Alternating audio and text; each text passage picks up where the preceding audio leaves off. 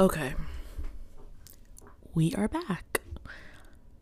Welcome back to episode 2, long overdue episode of the Soul Care podcast. It is currently February 22nd, and I feel like I haven't accomplished anything. I feel like I'm very much stuck, and I was like, I low-key feel like I should come on here and talk because I feel like a lot of people are going through the same thing that I'm going through. Essentially, you have all these, let me not speak for you, I'll speak for myself. I have all these things in my mind, these goals, these projects, these visions of, businesses and what I could do. And I'm not going nowhere. I feel like it has been such a overwhelming feeling almost that I just don't know what to do with it. And I've been watching a couple sermons, and I know that in moments where I feel stuck, I need to go back to the source. So, to give you the update from my first episode where I was like, you know what? It's the season where I gotta break through. And I gotta go. I gotta do what I do. And I have to essentially not delay myself because God is not waiting on me. All those things are still true. However, life happens, and if you do not move when you want to move, I also have to be like, it's okay. It's chill. It's okay. Now, the thing is, it's not okay to not do anything about it, but it's okay to acknowledge that you are not where you want to be in life. And that is what I am working through and dealing with. A lot of amazing things, nonetheless, have happened in my life. And I feel like the start of my first episode was really me surrendering and giving the reins back to God to be like, all right, bro, all you big dog, I can't do it. You know what I'm saying? I can't do it on my own. And with that, I've seen a lot of improvements in my life and in ways that I really haven't imagined that it would be. And I'm constantly reminded of bigger. The plans that you have for yourself, even with all the visions and things that I want to do, it's still bigger. God can still do more. More can still happen for me. And I'm so grateful for that reminder that He's given me. I really don't know what I'm about to talk about. I don't know. I'm saying that as if I'm going to be here for a minute. I'm really not. I'm just here to vent and release the feelings that I have inside of me. And that is what I'm doing. I just feel like I really want to work on me in this season. And y'all, I'm trying to go to the gym, I swear, but I'm not trying hard enough. And that's one of the things, not even just about the gym. It's one of the things that I'm learning about myself, and we can call them toxic traits, or it's just really learning the ways that you will debilitate your own progress, right? And we talk so much about how people are hindrances to what you want to do, but you really are your biggest enemy sometimes. And there's a level of sacrifice that is required for the level that you want to get to, if that makes sense. You want to get to point A, but you are not doing the things that need to be done to get there. And that is where my frustration comes from. And I think the overwhelming feeling and the feelings of frustration and annoyance really come from you are not doing what you need to be doing, bro. What is up? And the main reason why, I don't know about you guys, but the main reason why is because I'm comfortable. I'm comfortable in this mess that I'm in, and I'm really uncomfortable but it's comfortable in that I get to sleep in. I'm not trying to wake up early. I'm not trying to sacrifice my sleep. I'm not trying to sacrifice comfort food.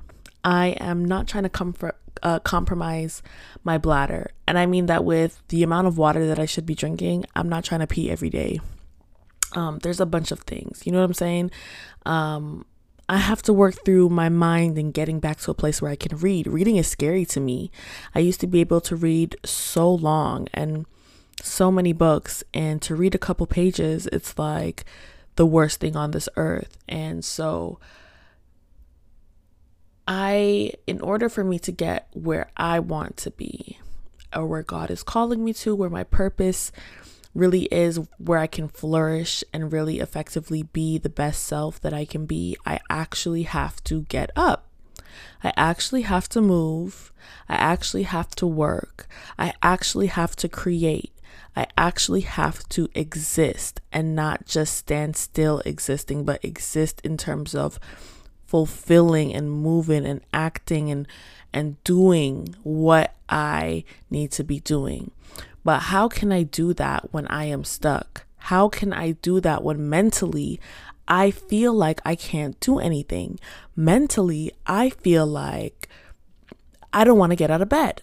Mentally, I feel like I don't even want to do any papers, readings, or anything that I need to do for school, for my professional life, for personal development, reading the Bible and whatnot, and reading his word and spending time with him.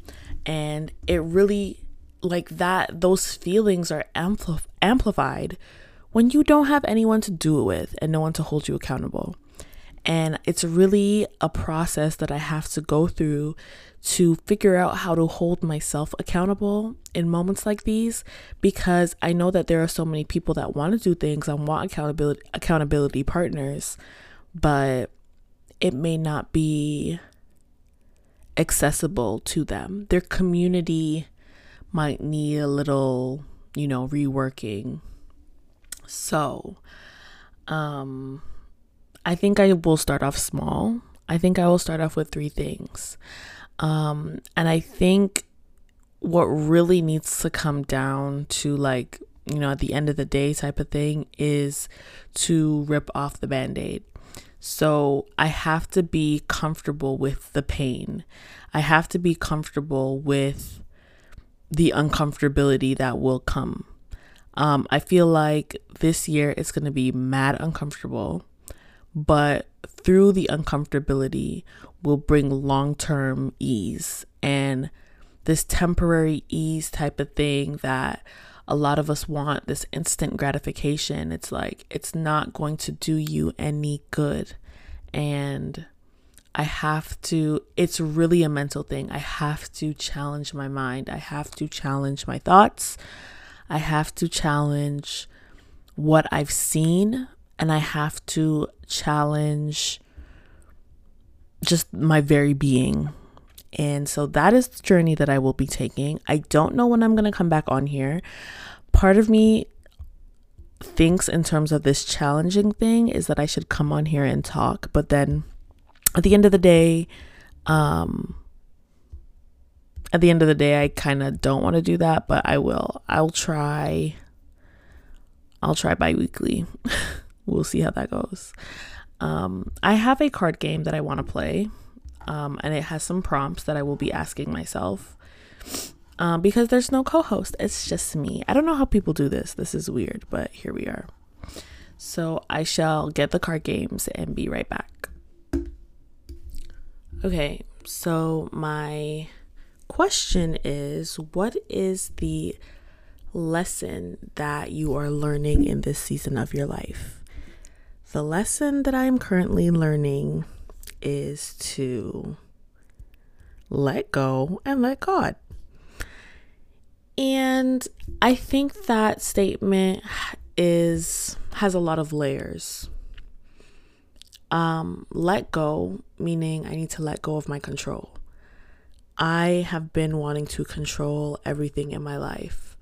I have wanted to control, the people, my friends, family, just, basic things.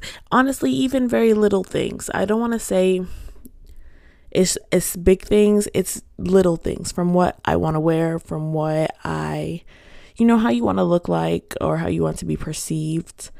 I need to also let go of people's opinions of me. I need to let go of the opinions that I do not like. I have one of the biggest things I've had to do this year, or not this year, it's 2023. Happy New Year, by the way. One of the biggest things that I've had to do last year was, with everything that I have heard and have received negatively, not to hold it in and not to let it affect me. I had to not let my environment affect me. I've had to not let people's opinions, emotions, other people's trauma. Can we talk about it for a second? A lot of people in my life and that I've known have been operating from a place of unhealed trauma, unidentified and identified, and due to their negligence have affected me in ways that I could not understand. And I've had to really sit with myself and my therapist, shout out to her, and really be like, that has nothing to do with me. And when I say nothing to do with me, it's like it could have been directly targeted at me, but I gotta dodge it. I gotta, in dodgeball, the balls are flying at you. You just gotta zoop. Don't touch me, because it's not about me. And if it's not about me, don't even come for me. When I tell you, I have had to swallow, bite my tongue and not respond to people, because I would go toe to toe. The way that I have, I've gone through a phase of where I was not the outspoken person to being the outspoken person, because I was like, y'all not about to walk over me the way you used to when I was a kid. And God was like, that's cool, but we gotta take it down a few notches, because now you're doing the most.